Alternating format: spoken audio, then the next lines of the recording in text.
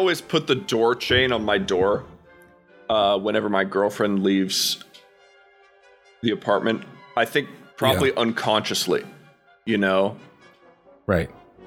As a sign that, like, I want out of the relationship, you know, and I'm preventing her from getting back in. You always change the locks when she goes away for vacation. Yeah, I subconsciously change the locks on my door. I find myself calling locksmiths in a fugue state, not remembering having done it. Subconsciously texting, I want to break up.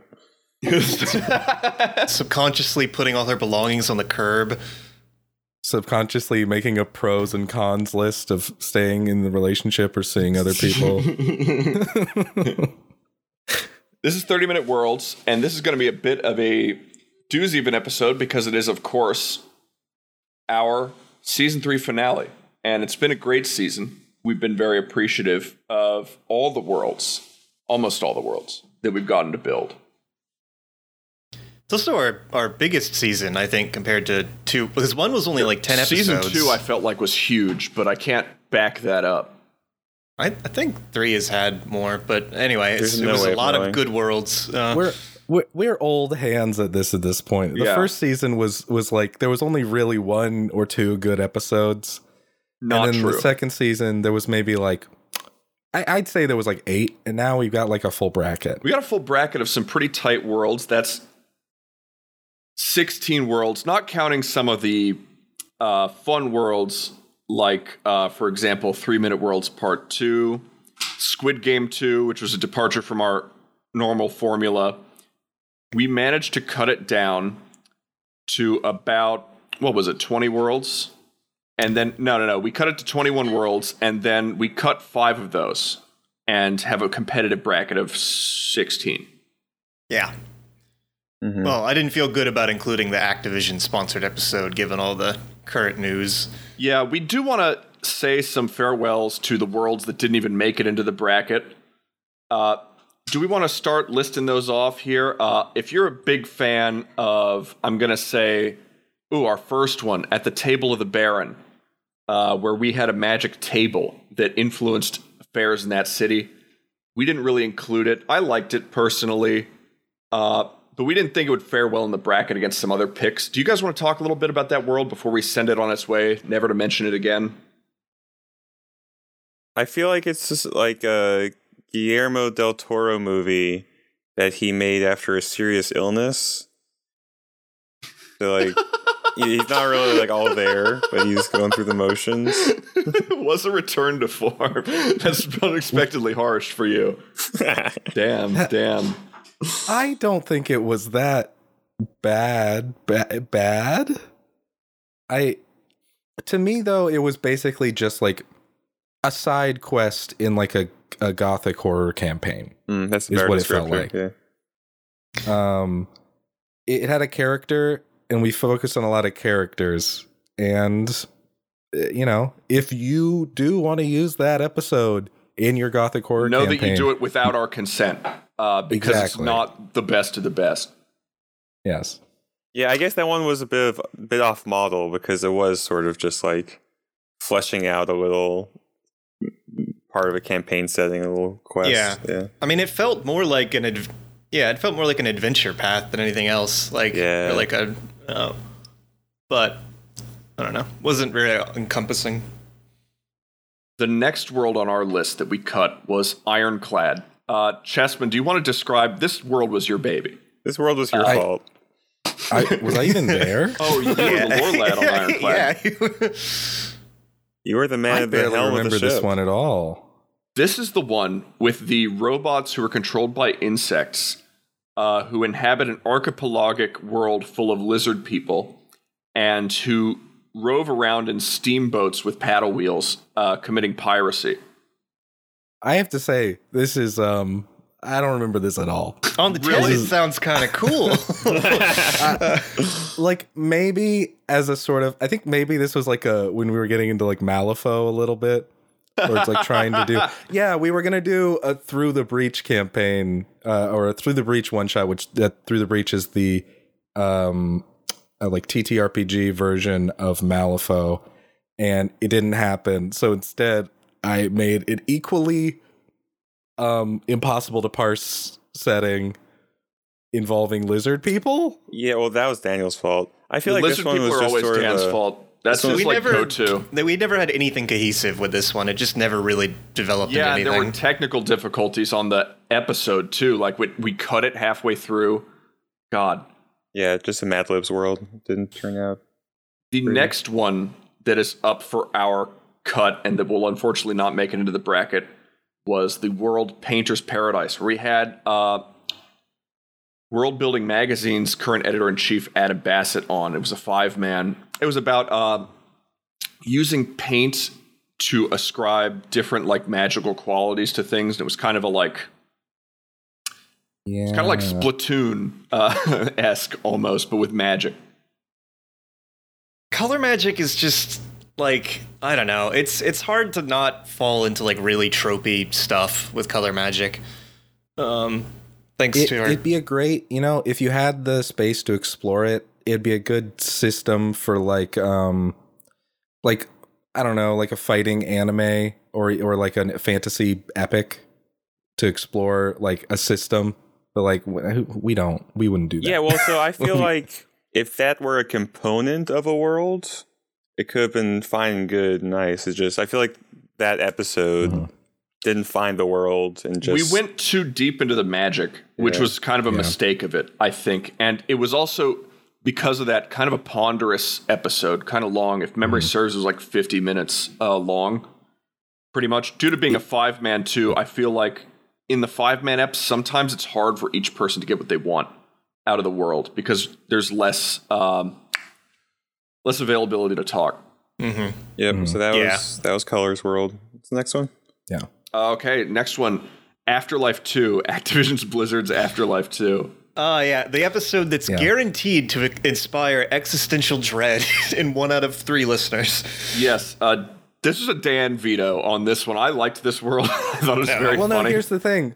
Fun fact. After the conversations that happened about this world, I thought I was cool. I thought I was fine. And then I went to sleep and I had one of the first like true moments of gripping existential dread. And I've been having them every once in a while for the next few weeks. So, I mean, it's a very effective world that we made. Oh, good. I We guess. made a cursed world.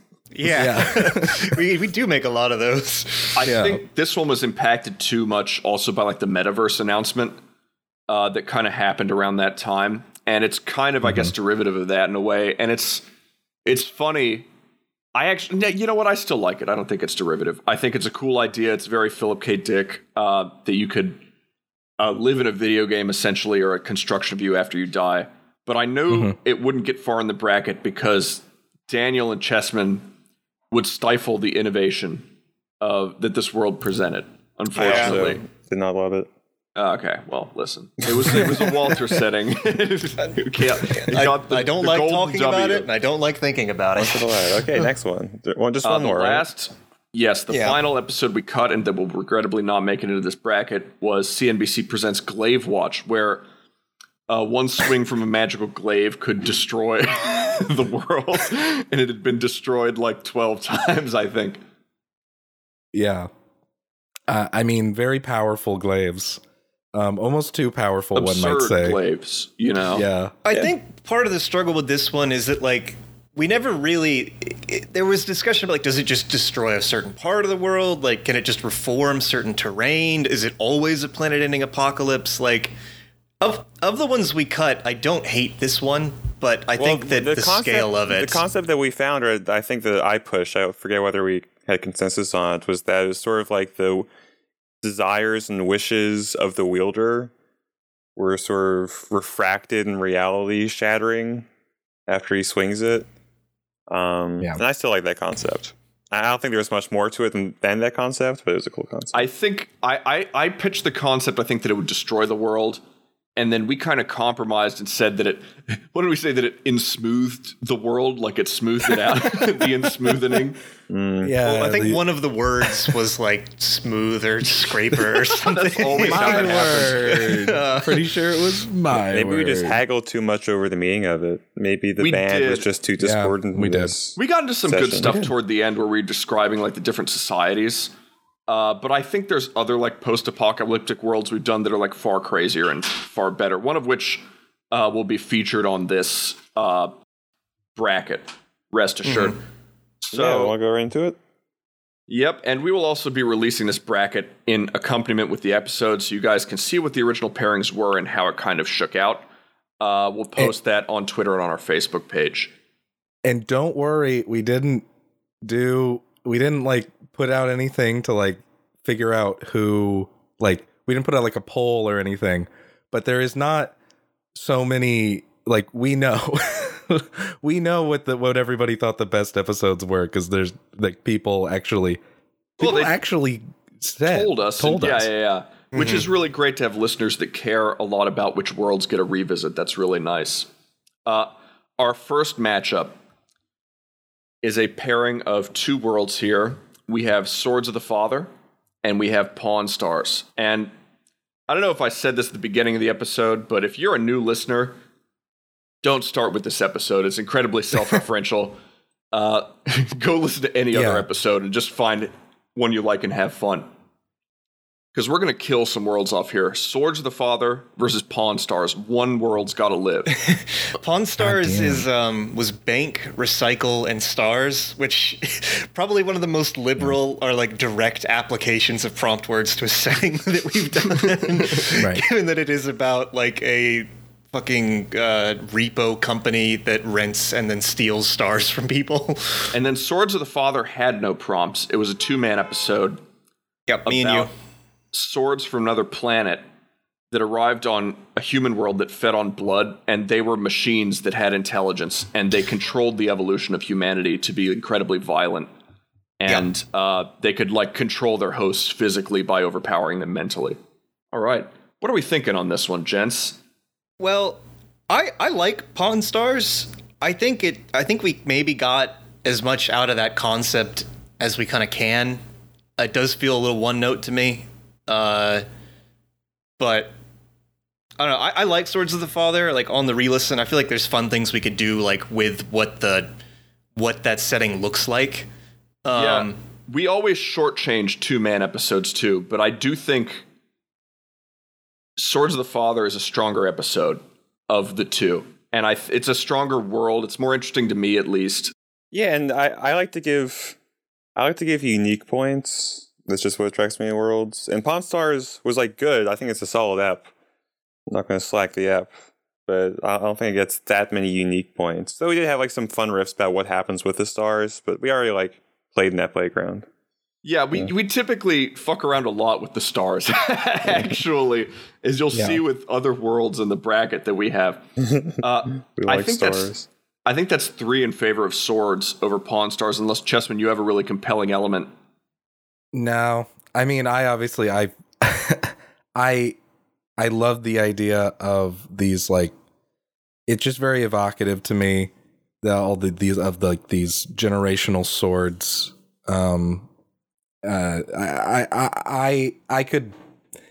I also just like the original concept more.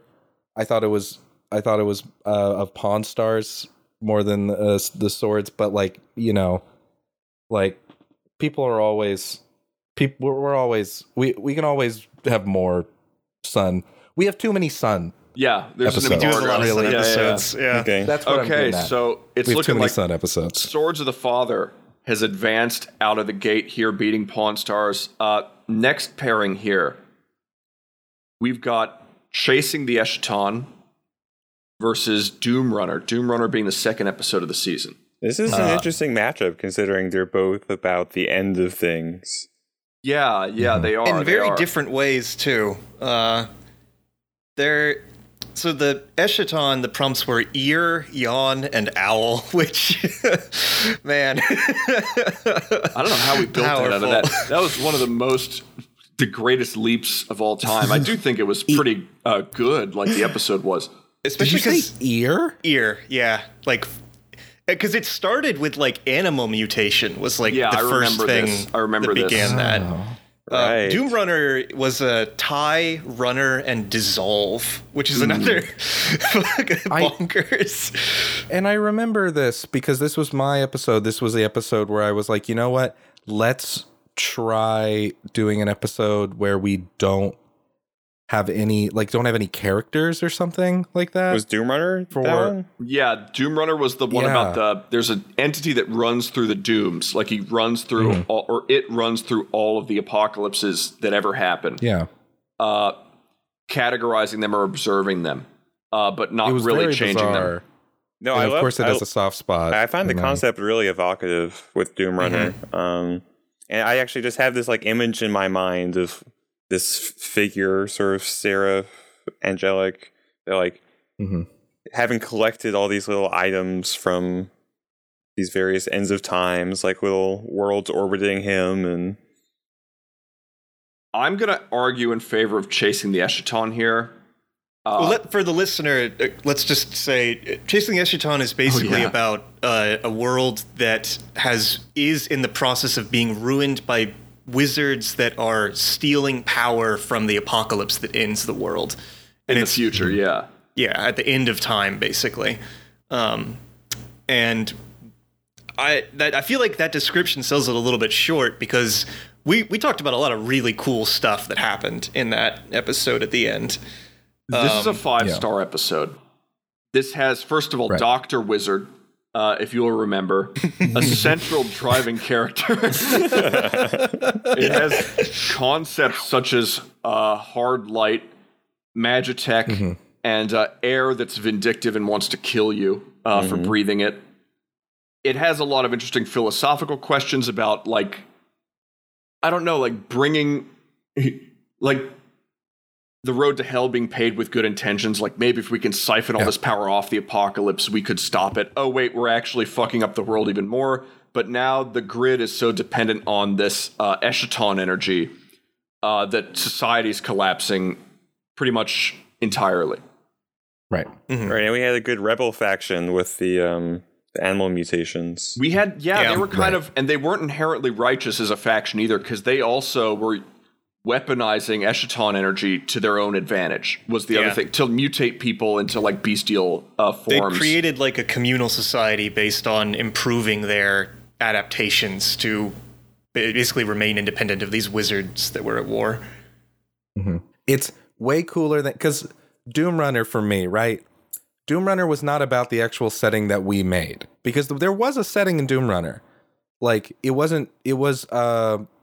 that we followed, our focus was this entity that was traveling dooms, basically traveling like the ends of time of certain Different realities, universes, worlds, I guess. Different, but there we did build one specific world there, and the thing is, I'm not really that interested in that world anymore. Like, we built a Doom, right?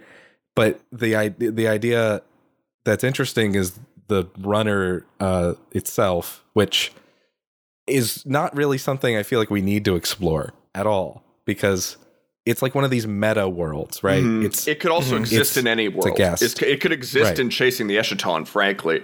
Yeah, well, I think I got excited by the idea of it, like all of our worlds, when they end, the Doom Runner goes through them. I like that too. Maybe at one point herald. We do an episode where we like take some worlds that we like and talk about how they end. And have the Doom Runner. I think that'd be cool. Yeah. But that's not the bracket, I think. And if we're doing the bracket in episode quality, it's definitely Chasing the Eschaton. Yeah. I think so too. Doom Runner is one of the most original episodes we've done. It's very cool, but I vote for Eschaton. Yeah, me too. All right. Eschaton will be matched up against Swords of the Father, and we'll come back to it. But going down to round out all these pairings, which we have a few left here. Most of them. Obscura versus Barren Lands. Right. Well, let's get a little recap. What were the prompts here? That'll jog our memory. Obscura, the prompts were bag, photograph, and smoke. And it was about a genius photographer or an inventor, I guess, that created a camera that you could use to travel into other worlds. Right. I love this one. The concept was that there was like these realms that were filled with smoke. Yeah, Il Fumo. There were like passageways between the worlds, but that you could like turn the smoke physical by taking a picture of it. Mm-hmm. Right? Yeah, it was when you took a picture of something, you made a gate into the smoke, and then you could theoretically emerge from within the smoke to another dimension. This one was really cool. We had a lot of cool concepts in it. Barren Lands was a 2-man with Chessman and Daniel, right? Yes, it is. And it is about humanity that has... This one is on Earth, and it is about humanity has regressed itself to like the 1700s, basically, in terms of technology through an apocalypse. But the whole planet, at the same time as humanity is slowly crawling back from the apocalypse, is being observed by these aliens in orbit that are terraforming the planet to be perfect for them and hostile to us. And we sort of explored like what that looks like in terms of how hostile it is, and what the Baron, the titular Baron, leads like an alliance of humans in like on the Canada, America or USA border, that they use like hot air balloons basically to move around and scout things out. Which I did enjoy Barren Lands a lot. I had a lot of fun doing that one. I like Barren Lands a lot, actually, and I would rate it. I would say, for me, of the two, I think Barren Lands is a better episode. I love Obscura. It was so fun to do. It was a very fun setting, but that's my take on it. I just love Barren Lands. I love the dirigibles. I love kind of like the concept that these aliens that we're fighting, we can't even really fight them because they're just terraforming our planet. It's almost like we're ants to them, you know? I love the hopelessness of it. Go on. So Hyperborea, our Hyperborea episodes was very similar in theme, right? Right. About like aliens terraforming, like using world as their own playground. Yeah, maybe that's why I like it, because that was one of our greatest episodes of all time. Yeah. Unjustly sacrificed before the golden calf of... There's definitely thematic similarities. Hyperborea is like, it explicitly is like a test tube that the aliens have been like working with from the beginning, basically. And this was more like, I like the themes in this of man versus nature that is changing and becoming new. But it's also like, it's not like the aliens in this are just going to come down and wipe us out, because there really aren't very many of them. Like, it's just this like observation crew, basically. And it's kind of this like, well, I guess it is a lot like Hyperborea, because the aliens are the subject of these myths and like fables, kind of, due to the like limited technological understanding of society. But we also had talked about the aliens in this setting are infiltrating the like government of this Baron, like, and I think we had talked about how like they have infiltrated the royal family, like they're actively conspiring to weaken like this human government on the planet, right? Because they can't use direct force. I don't know. There are similarities. I think there are distinct differences as well, though. Yeah, and I don't know, I think Obscura, in terms of like having more gas, is definitely there. I mean, I love the aesthetic. I like the sort of like Age of Adventurers theme, colonialism theme about like using this technology to break into other worlds. The implications of being able to like phase in and out is fun. Like the nature of the smoke, I feel like, is very evocative, but we didn't like dig into it in all the ways we could have yet. Oh yeah, exactly. It was all like named after like Renaissance painting techniques. I remember was the terms we used for. I'm flipping my vote. I like Obscura. Belvin, you did get me just talking about Obscura a bit more. And I think what actually flipped me was you talking about how similar Barren Lands was to Hyperborea. I was kind of hoping to save it for the second round, but like the biggest, most important thing about any of these worlds and like which one wins is the one that we think would be the most interesting to revisit, right? So like Obscura, I instantly can think of like all of the like fleshing out the enemy, which is still like there was like that shapeless, like the enemy that was in the shadows that we didn't really explore very much, and like Il different figura worlds. del fiumo. Yeah, like the factions, we'd already like starting to mess around some with factions, but there's so much more that could be there. Factions, Yeah, it's there, but it's not fleshed out, which is perfect. I mean, I also vote for Obscura. I like the Barren Lands, but it's not as good for a revisit as Obscura is. Okay. Yep, I think it's a consensus. Obscura destroying Barren Lands in unarmed combat. Destroyed. Oh, next up, we have Forgotten Gods featuring the inimitable Junius P. Wright III versus The Salt Lines, which was our most recent episode, actually, that we just released. About a world that has all of these lenses in it through which light can pass, but nothing else can. And the galaxy discovering them being freaked out. That's not the Junius one. The Junius one is Forgotten Gods. Yeah, The Salt Lines is what I just described. Okay. Forgotten Gods is about gods eating each other to gain their own power. Yeah. Right. And the words for that were Forgotten, Blasphemy, Wheel, and Salt, Lens, and Impact, respectively. For Okay. the Salt Lines, yeah. The Forgotten Gods one, of course, I like it just on the factor of it basically being a metaphor for how like religions get like Syncretism. sort of eat each other. Yeah. Syncretism. I'm going to be honest here, and I think we can all be honest. The Salt Lines is a better episode. Than Forgotten it is a better episode. It is a nicer. It would be. I think it's going to win this. I do like Forgotten Gods. Having Junius on was great. Yeah.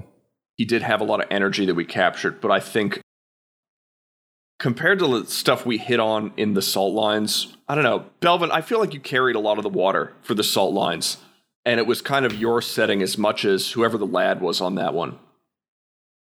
That was mine.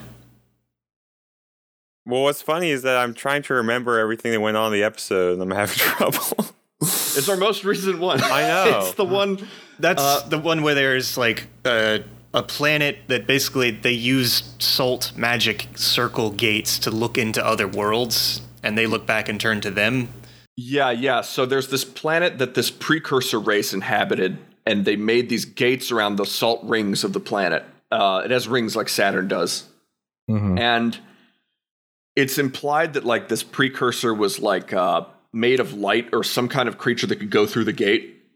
But they all left and never came back. And humanity evolved there, and they can't use the gates, but they can still see through them.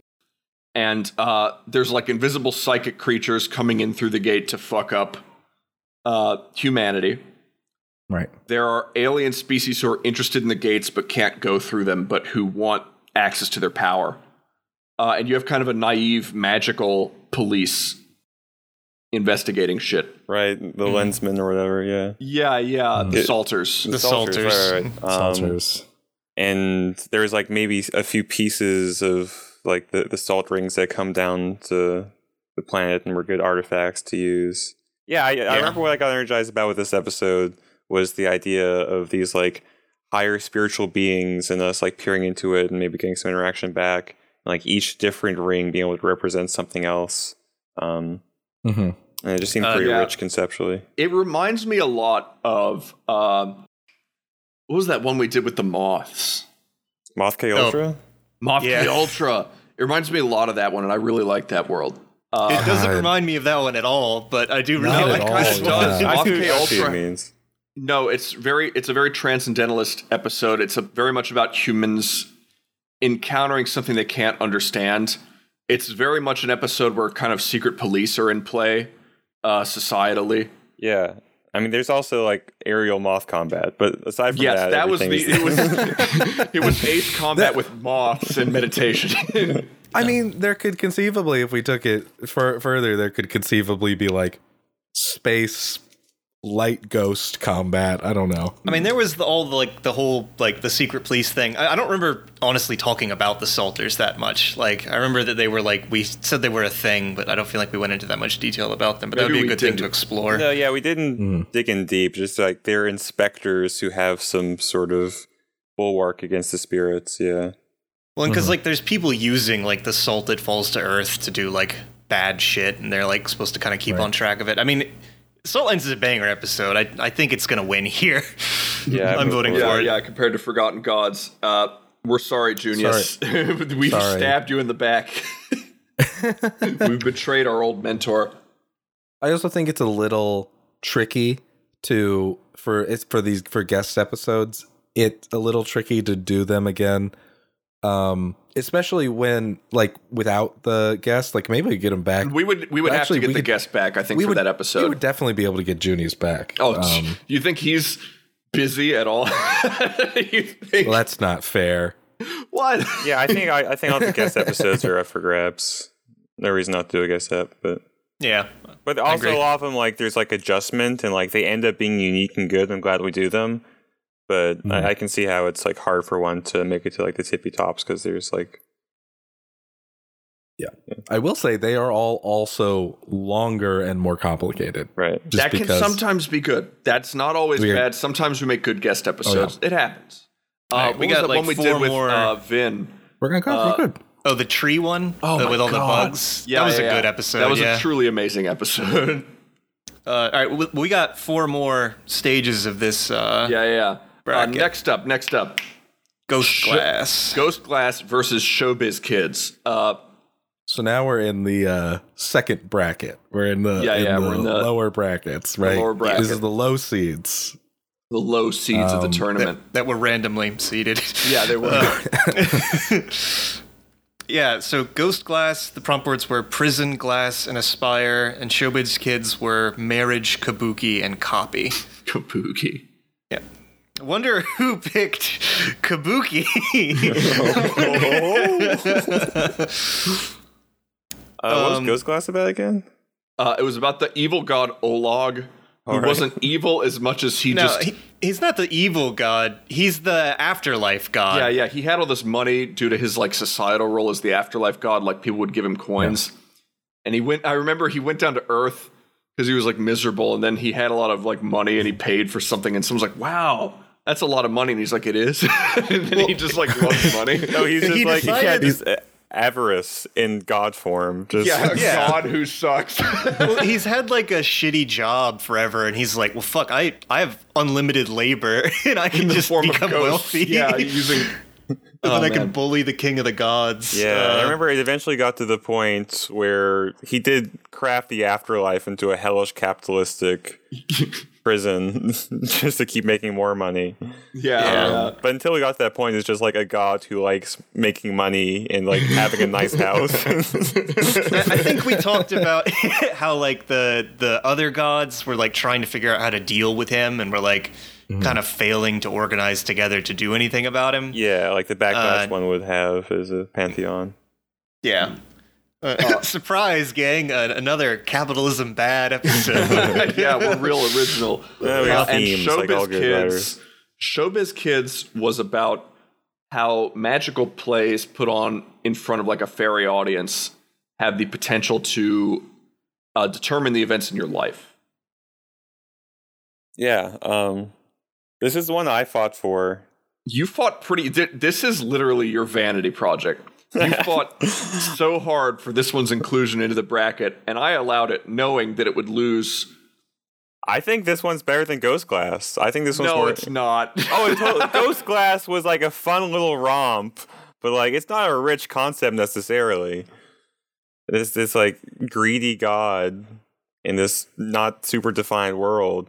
Showbiz Kids is really evocative to me because it's, it's a very Neil Gaiman-esque thing, which is again kind of my shit. But the idea that on this world where humans create works of fiction to sort of echo and mirror their futures, in front of a fairy host, and we never fleshed out exactly all those fairy powers, all the interesting ways human society could mix with the fairies. Right. There was, because they will, they do. If I remember right, we focused on a single village, basically, that this was their tradition of how they sort of figured it out. So in that respect, I can see how we could evolve the concept. I also see how we could evolve Ghost Glass, because what that would basically be is setting up the conflict between the gods in a more dynamic way. I think Ghost Glass is way easier to set up. Showbiz Kids is a very creative concept. It's a concept with a lot of thematic weight to it. but I do think that the like inherent concept of the setting would not change upon a revisit. It would remain the same. Well, and we I would think just that- be adding names to things, pretty much. I don't know about that. I think, I mean, there's riffing on the concept of like creating your future through magic participation. Like it doesn't just have to be plays. We talked about this one village. There can be other ways in which you like create your future, in these like organized ritualistic ways. And to go negative against my opponent, I don't remember the Pantheon in Ghost Glass being like really that distinctive. Like I think we gave him like a Slavic air. No. Our main guy, Oleg or whatever. But it's not like we like create this like sick Pantheon that's going to be any different from any other. No, like, but that would be God myth potential XPs. grounds for a revisit. We never really create a sick Pantheon on day one of this shit. I can't think No, of but an there wasn't episode even- really. Apart from the pirate one, Sunlit Seas, that we did, Yeah, where the that Pantheon was a was good really one. fleshed out, and that was a really strong point for it. I'll give you that. Mhm. I don't know. I think Belvin and I are pretty set, so I do want to hear what Dan and Chessman's opinions are. Dan, you want to go first?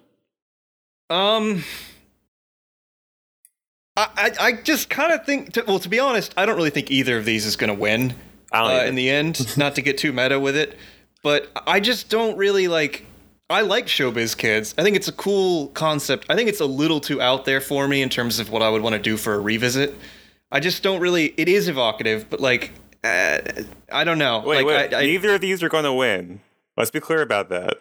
These- I do think that while Ghost Glass is fun, it's better than Showbiz Kids, and it deserves the win over Showbiz Kids. I would I do argue the think opposite. looking I would down, argue that Showbiz Kids is a delightful little episode.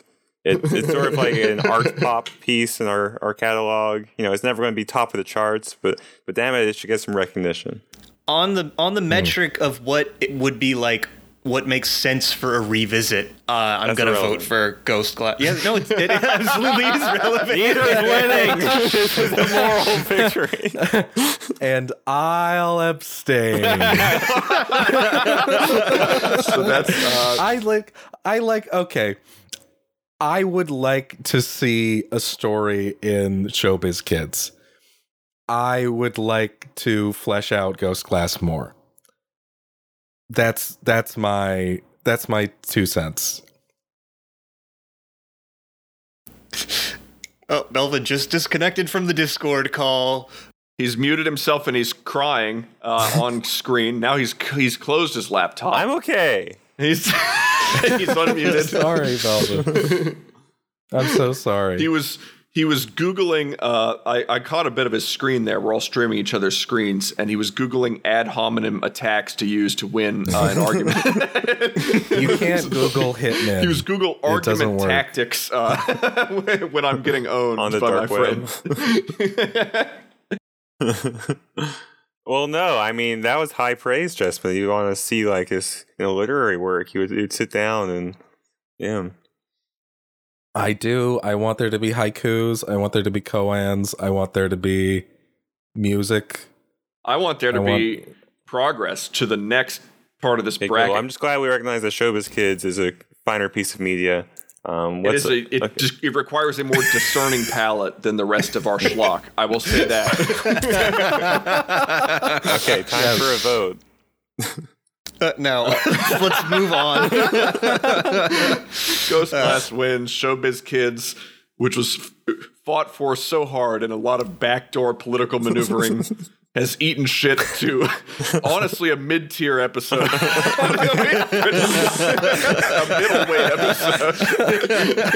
Which is the real bit here. All right, we got this next one is crazy.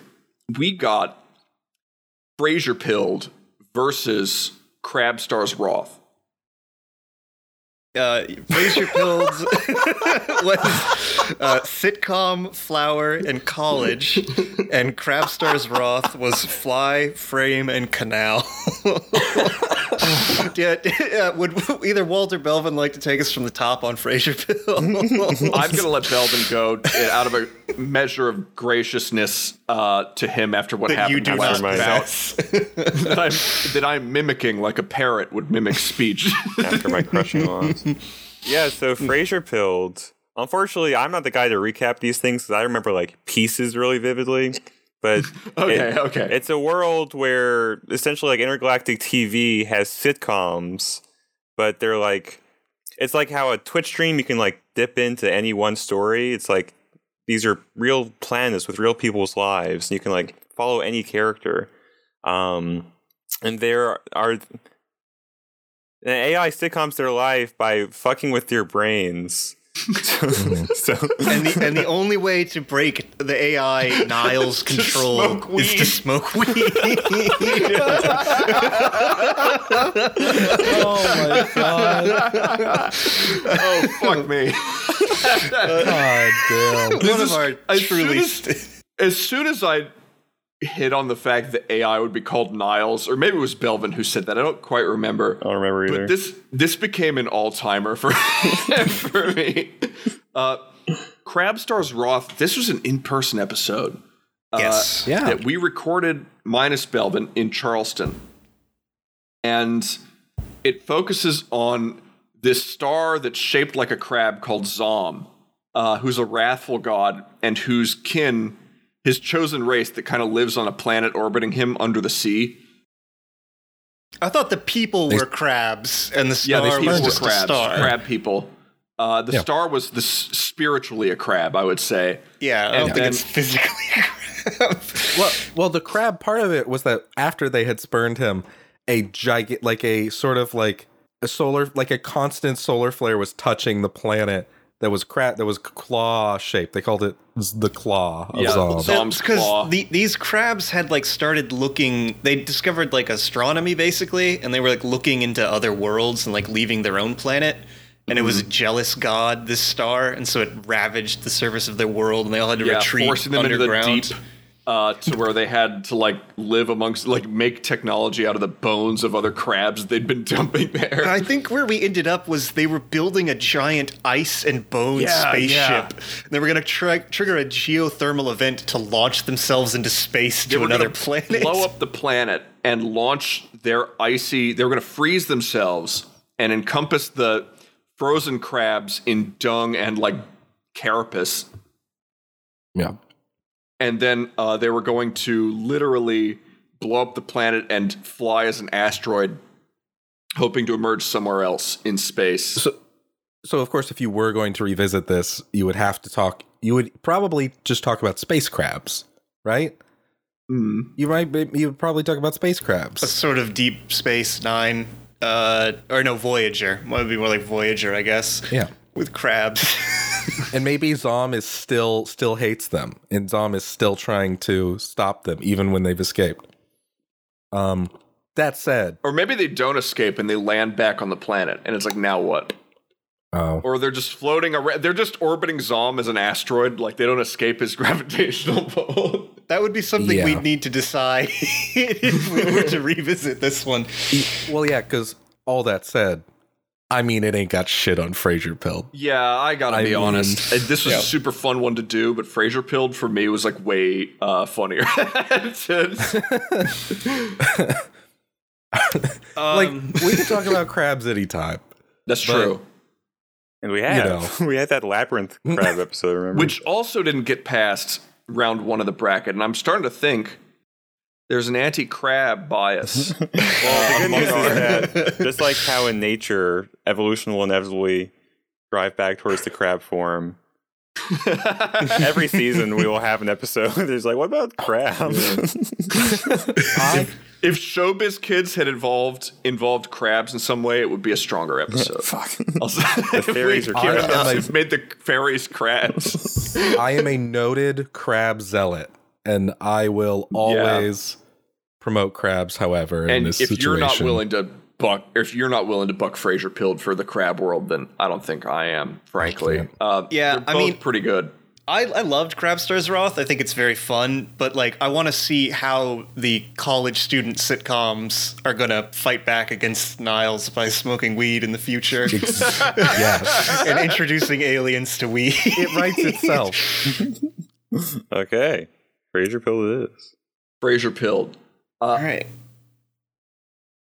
Coming up next, we've got You've Got Whale featuring Will Isaacson, friend of the pod, music producer, platinum artist, versus Quantum Auto Drive, Chaos on the Back Nine. And our prompt words were Driftwood, Bell, Postage, Embassy, and Bioweapon, Shoes, Golf. And oh man, where to start? Well, I can't even talk. I have to contain myself. Okay, Chessman, contain yourself.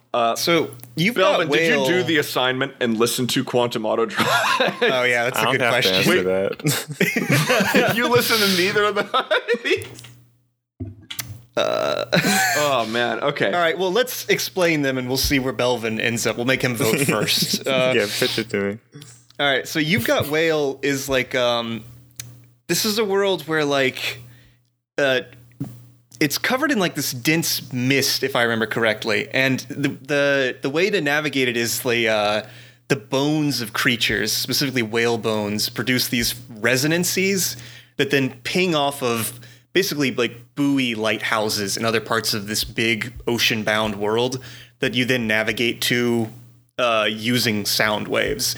And it's all controlled by this like guild of people that have control of sort of radio waves and like audio frequencies. Yeah, they this one's less of a heater, I think, than. And there was something about like a religious organization at war with like the Commerce Guild or something.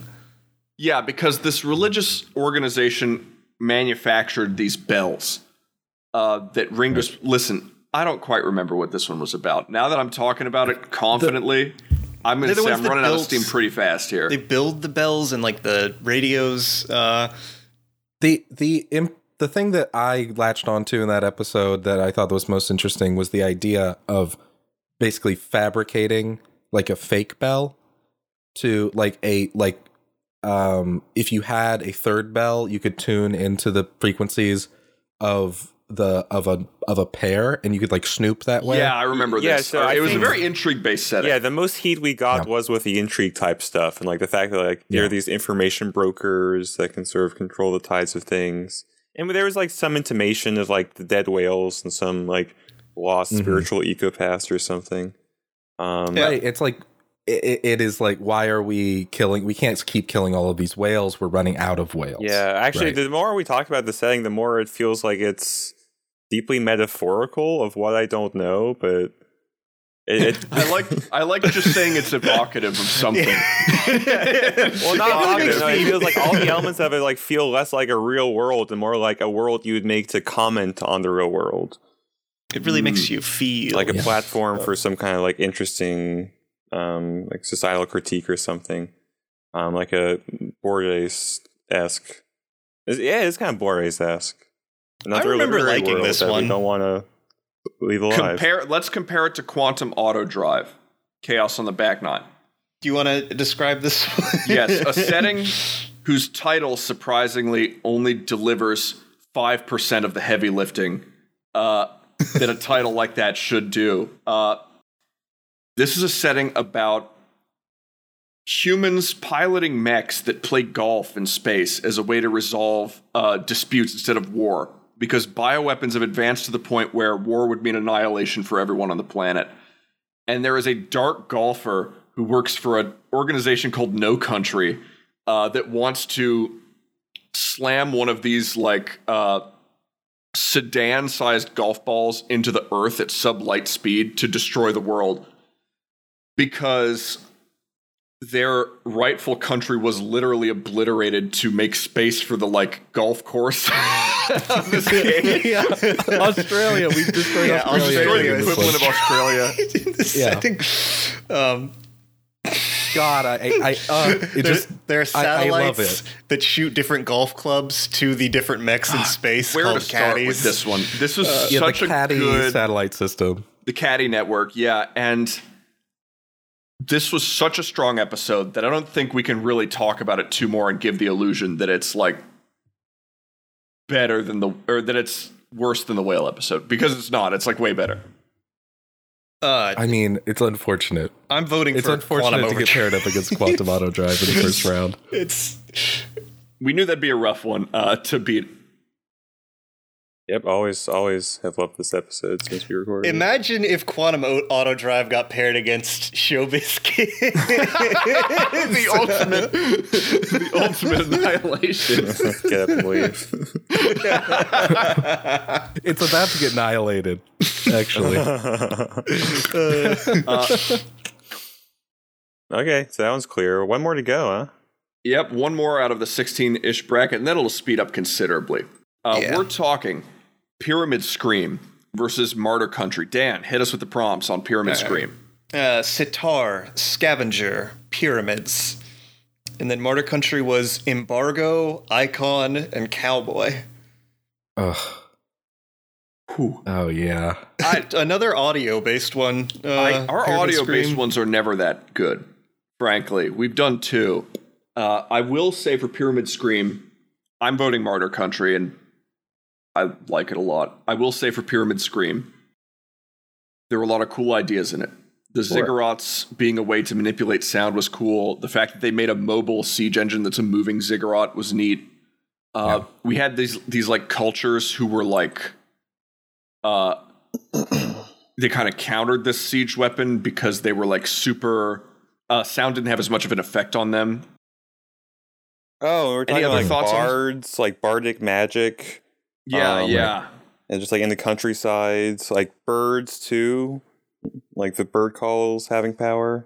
There was like a people that had like a monastic like society built into the ice that they like Yes. just put magic through the glaciers and shit through audio. That was. Right. I'll put it this way: if Frank Fazetta were to draw one of our settings, this would be one of the ones I'd want him to draw. Oh no, he would draw yeah. Swords of the Father, unquestioningly. I think that this is a setting. debate that we can have, but Yeah, maybe so each. I think we're probably all on the same page on which one wins here, but points to Pyramid Scream for being a good stew, you know? Yeah. Yeah. Very pyramidy. Extremely pyramidy. Great notes of pyramid all throughout. Everything was a pyramid. If it wasn't a pyramid, it was a glacier.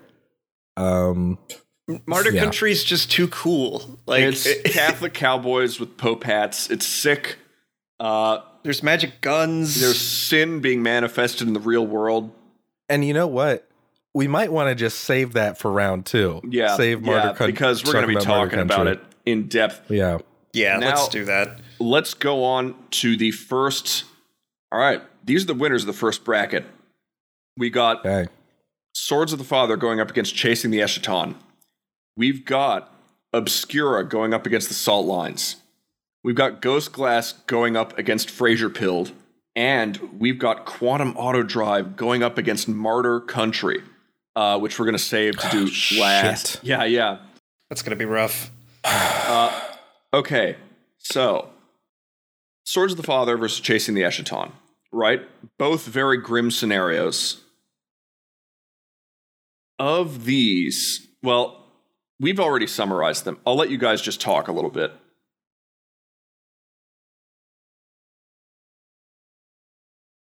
I'm trying to remember like specific like characters and organizations we were talking about in Swords of the Father. I have a little bit of trouble There were remembering none, that. because it was kind of the swords were the characters and humanity were their kind of playthings. Although there was this one sword, who literally like he like broke the code of honor and started just breaking other swords so they couldn't be repaired.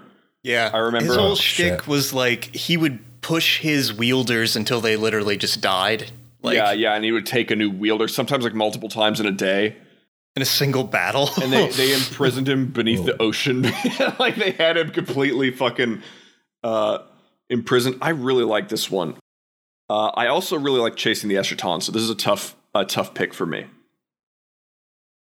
It's yeah. Chasing the Eschaton just feels so unique in a way that like Swords of the Father, it does feel like it's like this very sort of a kind of Conan-esque type of setting of just like super like ultra brutal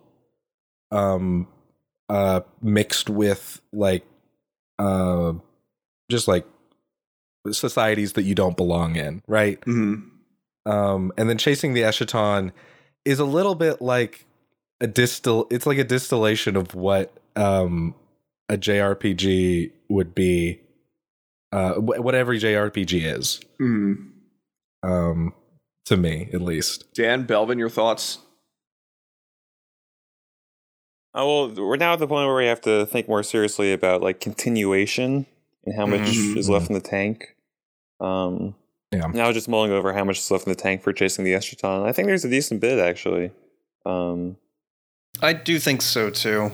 Like, I like Swords of the Father, but I think that what the revisit would look like would basically be just fleshing out the factions. I think with Chasing the Eschaton, we have room to flesh out phenomena also. Right. Like what the magical phenomena of these apocalyptic energies looks like on the world. And we could even talk about like the origin, and we could talk about like how we got to this place to begin with, and then also talk about these very unique factions. I will say more Magitech, probably the thing that sold it most for me on Chasing the Eschaton, because that is the one I'm picking, is that I've had this thought in my head, this would be the most fun setting to draw a map of, I think, that we've ever made. Because so much crazy shit is going on. There's so many, you can make a really characterful, interesting map of this setting that's really evocative of kind of the vibe. Yeah, you just said that. I'm imagining in my mind like the Adventure Time map, like the Land of Oo. That's like, but just like, so you poured a bunch of sludge over it, kind of. No, I think it's cool. Honestly, this is part of why Glaive Watch is so much weaker. Is Eschaton does everything Glaive Watch does, but cooler, basically. And in more varied ways, sort of. So because it's straight up just magic, fucking crazy phenomena. So yeah, I mean, I'm voting for Eschaton. Yep. Okay. Yep. All right. Yep. Same. A pretty quick bout there, all told. Next up, we have Obscura going up against the Salt Lines, and I gotta say, these two worlds are thematically like very similar, actually. Yeah. They're about like accessing different realms, They are. In a way, Crabstar was kind of like that too, where the crabs had like access to this gate, or that they could kind of like a telescope that they could see through, and that's really evocative of the Salt Lines as well. Of the two, I would put Salt Lines ahead of Obscura, because with Obscura we had the problem of we couldn't figure out how the cameras worked exactly. Like if you pointed them at something, did it destroy the thing? Did it not? That sets it on kind of a weaker foundation for me. Whereas the Salt Lines, we know how the portals work. In fact, you could say it in 2 sentences. Light can go through them, but nothing else can. And that's instantly, you know everything about it. You know kind of how they function in space as wormhole windows, basically. Any other thoughts on these? I'm willing to be contested. That's an interesting point, that Obscura, the world, like the mechanics of it weren't quite nailed down successfully in the first one, but we like felt out how promising they were. Yeah. And like we never really better place to go in terms of continuation? Is like, okay, no, let's actually figure out how this works and then move from there. I think we have more to flesh out in Salt Lines. I think the Salters are like almost worthy of their own entire thing. Like these beings of light are worthy of like an entire section. Like Obscura is like, it's a lot of adventuring going through these different worlds, but like I don't really know what I would want to talk about like on the home front so much. Like I'm inclined to vote for Salt Lines. That's fair. That's right. We never really talked about the home front that much. We talked about the thing of like maybe there was a city that had been destroyed, but like that's about as far as we got. I think we didn't really talk about in Obscura. Okay. We talked about the possibility of like that the camera technology had actually started to like destroy parts of their world. But we never really got into that world. We never bit into it. We got into this. We were too busy exploring the smoke and the worlds beyond, and the physics being different, which is cool. I think Obscura would be a really cool setting to be an adventurer in, and like to play like a tabletop game in. It's less interesting to me for a revisit though, because Obscura is about going out into other worlds. Like The Salt Lines is about how other worlds interact with this world. Well, like, I mean, I don't actually have a strong opinion here. I'd be down for the Salt Lines. Yeah, they're both really good say episodes. Obscura did have some other stuff going on with like other inventions. Did it? Yeah, I'm blanking on what they were, but I remember we like touched on the idea like it's not just cameras. Like this is sort of an age of invention. They're finding other stuff too. I think the ways in which like the world is formed is interesting in sort of a granular way, but I'm down for Salt Lines as I talk it through. It sounded like Salt Lines wins that. Next up, we have Ghost Glass, which beheaded Showbiz Kids versus Frasier Pilled. I mean, I don't even think we have to talk about it, really. It's not. We don't need to say anything. I think it's Frasier Pilled. It's obviously Ghost Glass. No. I think it's Frasier Pilled. we really is a lot of development in him. You We can killed really see where Showbiz he's Kids going. for this? I did. Rips Fong. For the biggest lightweight glass jaw in the entire I put him in the bracket. I put that world in the bracket so it could be brutalized, and then the guy who did it could also be destroyed. Oh man, I do think. Is there a world in here that Showbiz Kids could have beaten? Because I was thinking, and I was Let's like, I don't know if it. Pyramid Scream. Definitely Pyramid Scream. Yeah, it could have beaten that. Probably It could have Pyramid beaten that. Scream. Yeah. That maybe. being said, Frasier Pilled was a heater. It was a great episode. Moving Could be on. Forgotten Gods, maybe. I don't know. Yeah. Moving on. We have Quantum Auto Drive, Chaos on the Back Nine versus Martyr Country. Don't make me do it. No, God, no. Well, we might as well acknowledge the fact man. that we all know deep down that Martyr Country does have overlaps with Mendicant Gate. Yeah, we talked about this. Mendicant Gate already won. Has, if we revisited it, it'd be fairly similar tonally to Mendicant Gate. There'd be some differences. Yeah. But I don't want that to remove it from contention entirely. Sure. When we're talking about the strengths of Martyr Country, we're talking about a setting that's more the Strange West than the Old West. Mendicant Gate is more rooted, I would say, in reality. Yeah, it's like actually alternate history fiction in some ways. Right. It's still Strange West, but it's about the intersection of devils with like real Old West America. Right. Martyr Country is made up whole cloth. There are saint orders of monks who act as sheriffs and who have proficiency with different types of guns and like lassos and bullwhips and shit.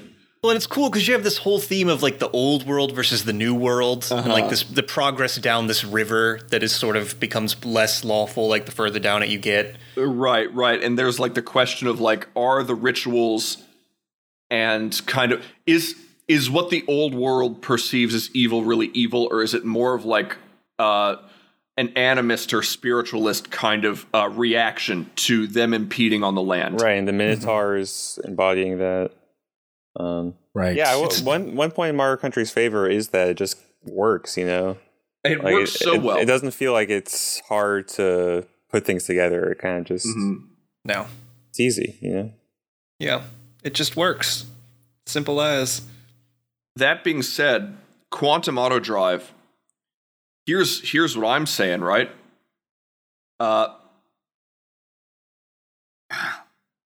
It's conceptually similar to True Cuts, our other revisit. Yeah. Yes. So here's if we had to pick one, right? Oh man. Part of me, I'm sorry, continue talking. I need to think about this. This is rough. It has, because the thing that like hurts me, and the thing that would make me like, if Quantum Auto Drive won in this, what would hurt me is that what that setting is it is a joke that has been taken so seriously that it's not a joke anymore. But at its core, it's basically a comedy. I mean, like not to pull the veil back too far, but it is basically that one episode of Gundam that was with basically Mexico? a joke. Well, Yeah, all right. Here, Mexico. the with the hat Gundam. Anyway, this there is was not the hat relevant to Gundam. the discussion. I almost just don't want to touch Quantum Overdrive. It's kind Really? of perfect to me. I feel the same way, ironically, but about Martyr Country, actually. And I think Quantum Auto Drive we could beef up a bit more. I'm voting, I would vote that we revisit Quantum Auto Drive, I would say, of the two. And I think we just knocked so much out of the park in that setting. We knocked out the Dark Golfer. We knocked out the urgency of kind of what was happening, as well as the ridiculousness of it. Yeah. And it's a weirdly bright setting for one where bioweapon was used as a prop. Right. I don't know how else to describe it. Yeah, well, And there's a lot of heart too. There's a lot of most of the golfers are just connected by like a quantum link, but then you've got the one golfer who is there like in the trenches with his crew. Yeah, on the ship. Like on the ship. Quantum takes it for me. That's my vote, and I can't think any more about it. I've betrayed my upbringing and heritage. Yeah, if I'm going with my gut, it's Quantum. Then it's down to Belvin and Dan. So I'm a populist, and seeing as Martyr Country got the most listens of the season, I vote for Martyr Country. Okay, Martyr Country. Martyr Country I'm over inclined Quantum. to vote for Martyr Country. This is and look, okay. I knew this one would be tough. In light of these things, I'm so on the fence. I am so on the fence. I'll swing for Murder Country. I'll do it. Hang on. Hang on. Literally. What if I got kills Dan? me What to if I do got it. Dan to swing for Quantum Auto Drive and nothing changed? Dan, think about it. What if you stalemated again? It was really unfortunate to have these two go up against each other so soon. Because they're titans. This happened on one of the other revisits too, didn't it? We had a period in this season where we were just hit after hit. Some of the Fraser Pilled, Quantum Auto Drive, Martyr Country. I think they were like back to back. All phenomenal episodes. Yeah. We don't really. It's only going to get harder. It's god damn. Just want you to know that. Well, if no one's switching, then Martyr Country is the winner. Okay. Us. Yeah. All right. I love you, Quantum. You're such a good setting. You did well. If it wasn't for the existence of True Cuts and me feeling like us revisiting True Cuts, if it wasn't Damn it, for I that, should have said that. I do know. but both of them are revisit. What makes me want to go to Martyr Country is it's the kind of setting, because like I did not like revisiting Mendicant Gate. The Mendicant Gate. I didn't like it. Because there were cultural obligations. We had to like do a lot of research and stuff. Well, and then even if you discard that, then if you discard that the right way, what you're doing is developing a fantasy setting, and that's what Martyr Country is to me. I think it almost feels like doing. It feels like a Mendicant Gate that I can actually like think about and interact with without knowing. Honestly, just having a really bad, goopy, anti-history brain. Okay. Anyways. Whew. That wraps up an exciting round here, and we have the final four here. We have Chasing the Eschaton versus the Salt Lines, and we have Fraser Pilled versus Martyr Country. First, be still first my up, heart. Chasing the Eschaton versus the Salt Lines. Huh.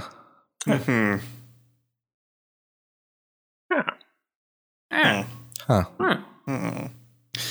For listeners who haven't listened to the previous two seasons, we're actually not allowed to talk in round 3. We can only vocalize. I think what we have to do now is we need to get more specific about what we would revisit in each of these if it made it to the end, and what more is appealing to us.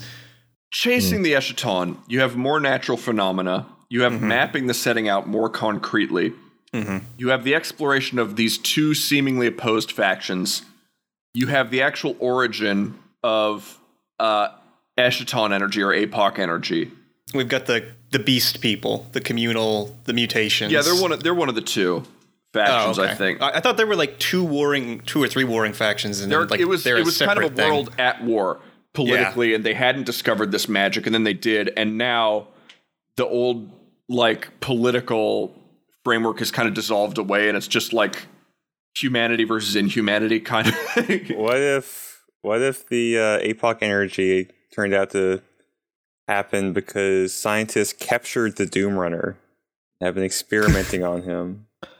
Oh, God. Okay. Trying to find this crossover episode. I tried this ploy If in that, season 1 and it did not work. However, if it this is a doesn't very win, strong move. we should do that. But Going now to its competitor, the Salt Lines. What do we want to revisit in Salt Lines? I think the Salters are a big thing. I think that the light aliens and how they interact with the world, like in more detail, would be a big thing. There's kind of that invisible alien threat that comes through the portals and is like psychic and Right, can the attack negative us. oriented spirits and the positive oriented spirits both. Right. There's kind of the physical aliens who are like, even though they're very far away, they're like machinating to like seize control of the world and develop faster than light travel, so they can like get what's obviously a very strategic, literally a telescope to all parts of the galaxy. Well, and didn't we talk about like there were literally aliens like basically in orbit that could not actually get down to the planet Yeah, because because it they was can't protected? pass through the lens. Yeah. Yes, we did talk about that. We established that like the salt rains down in different regions, like different rains rain in different regions. So there's like up to 10 different like either factions or areas. All right, I'm going to shoot from the hip, I think, and vote for Salt. Okay. Interesting. My gut is telling me Eschaton. I also agree with Eschaton here. Chessman, you can either tie it up. It's the annoying thing to me is that I love the concepts in Salt Lines and I love to explore them. It's just like this mechanical fault with being able to interact with the setting of like we've set up these like gates that you can't pass through, that like it almost feels like it's a lot of stuff that we need to flesh out that we don't have the ability, like only information can travel through it, right? So like Yeah. I feel like there's a mechanical fault in the setting possibly. Well, I kind of felt like essence travels through too. And I think we implied also that aliens were like trying to develop energy weapons so they could blast the planet through and like get us to like surrender to them, basically. So there were threats to humanity there. Right. Yeah, and I think we established that maybe ascension was possible, like as a species, and This would be one that on a revisit there would need to be some advancement as well as just fleshing out. Which I'm fine with either of these winning. I like both of these a lot. Where I just Eschaton just captures my imagination. I really like it. What we have set up, I just want more of it. I want to know more about exactly what we have set up right now, at the way we have it set up. So I think it's perfect. Damn. All right. We got. Unfortunately. All right. For the second bracket here, and this is right before the final bracket, we have Martyr Country versus Fraserfield. I like Frasier, but the buck stops here.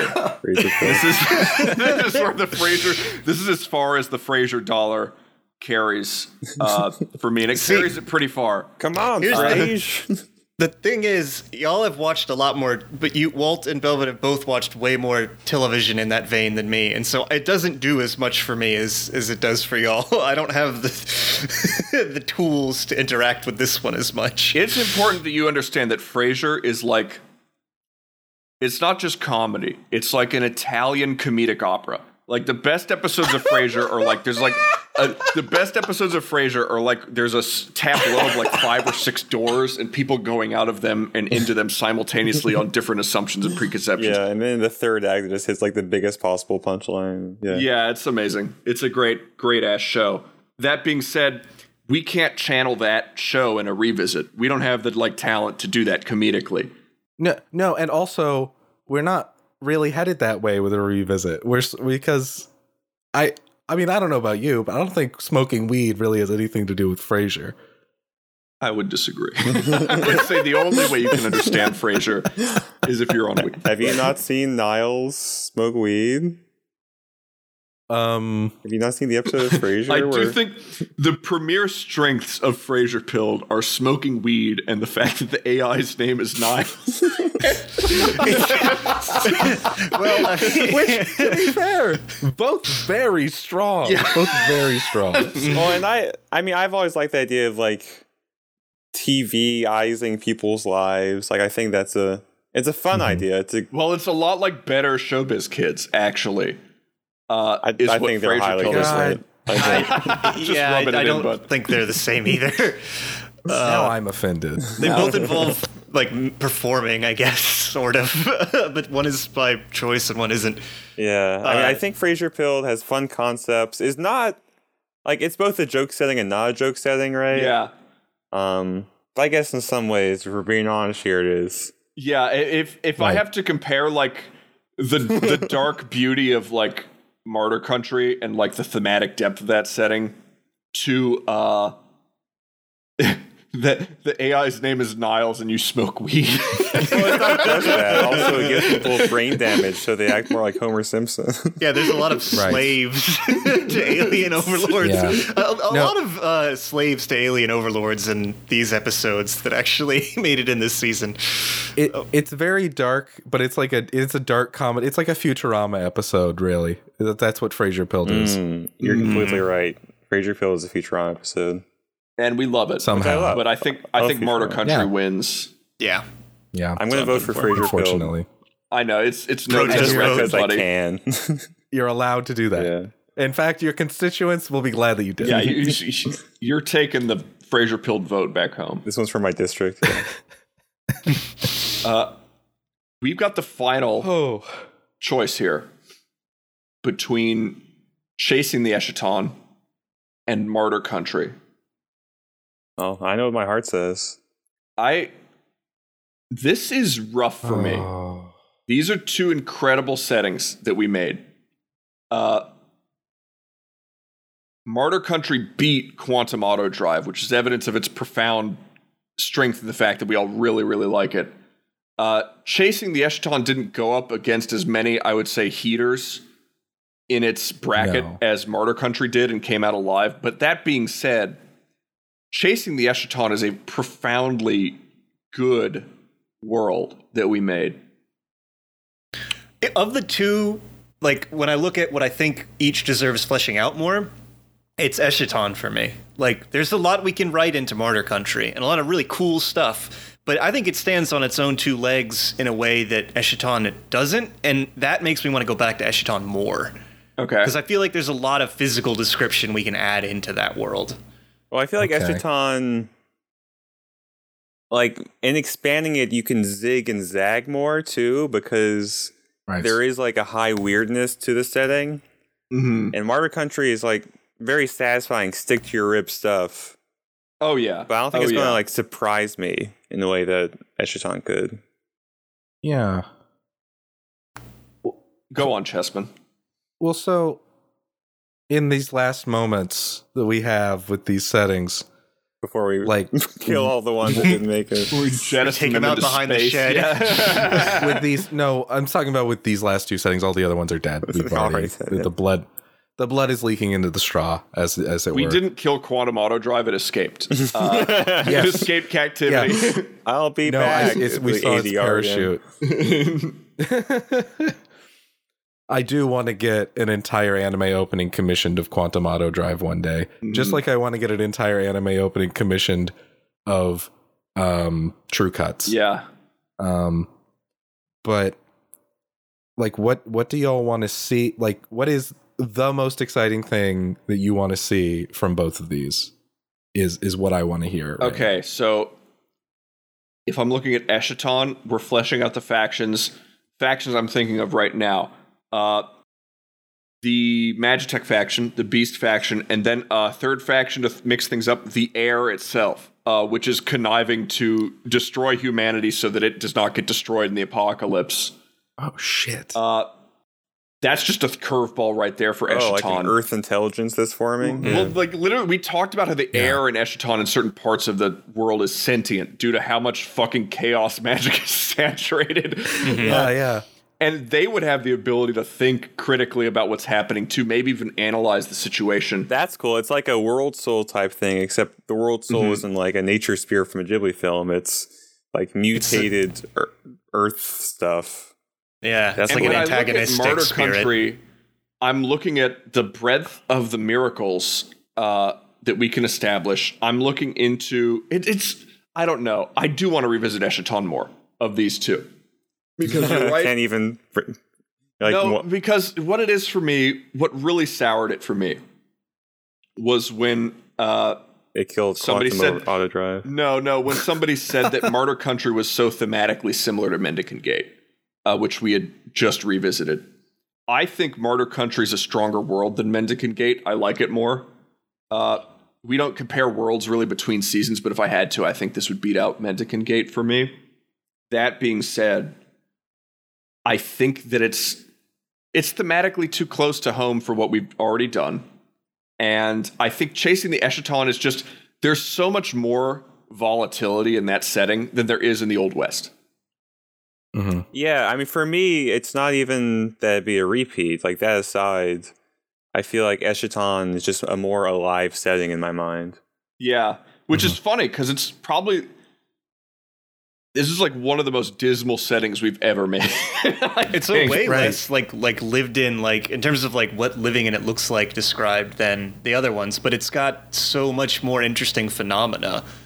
Like, yeah, and it's like just because it can be anything. There's so much like conflict going on. It's like very animated in that way. Like there's lots of kinetic energy to this thing. Yeah, actually, the more we talk about it, the more it's I think we're just talking ourselves into it, and it is a shame because truthfully, Martyr Country is such a good episode. It's a sick episode. Such a good world. I feel like I am drawn more to Mendicant Gate as far as like the world goes. But maybe that's just like a thematic thing. Like you connect strongly to the religious themes of Martyr Country. Yeah. As your upbringing, like Mendicant Gate, to like the historical, like rising tide of violence really fascinates me. But yeah, I don't think it's as clear cut either. But I mean, Mendicant Gate appeals to a lot of stuff that I like. Just in terms of like that old history and that like amplification of all of the trends that are going in that direction, being the war, and Mormons being the paladins. That's just that was sick. I remember that was a pretty good decision we made unilaterally. The Mormons were good.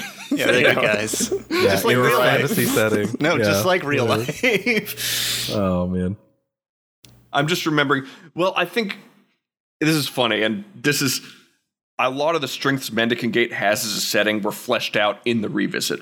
And if we were comparing episode 1 to episode 1, Martyr Country in my mind would win. But the more we talk about Mendicant Gate, because we revisited it, and because we talked about like how Brigham Young had like arrived there and set up like the lion's seat out of like Salt Lake City, it was like making his own like Mormon army and shit. John Brown making a deal with the devil. All right. This is season 3. This is season 3, and this is actually a wrap on season 3. Yeah, well, let's give a round of applause to Chasing the Eschaton. Oh man, we're deeply sorry to probably almost everyone. We do take a lot of people said Martyr Country was the one to revisit, and a lot of people liked Martyr Country. Well, and it's not just Martyr Country that lost in this, it's the other 15 episodes, of which I know if I'm in my heart of hearts, like which one that I liked the most as a product that we did, a thing that we did. It was Quantum Auto I know, Drive. dog. I know. Yeah, no, That it's I the want same to for me. revisit, though.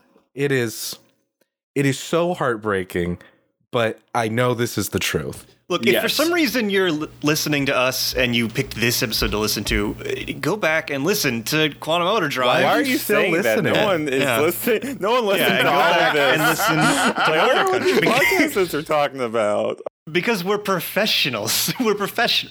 No, but it's entirely possible that somebody didn't listen to every episode that's listened to some of ours Yeah, has gotten like to one this of the point. hosts I of this thought you were saying podcast was supposed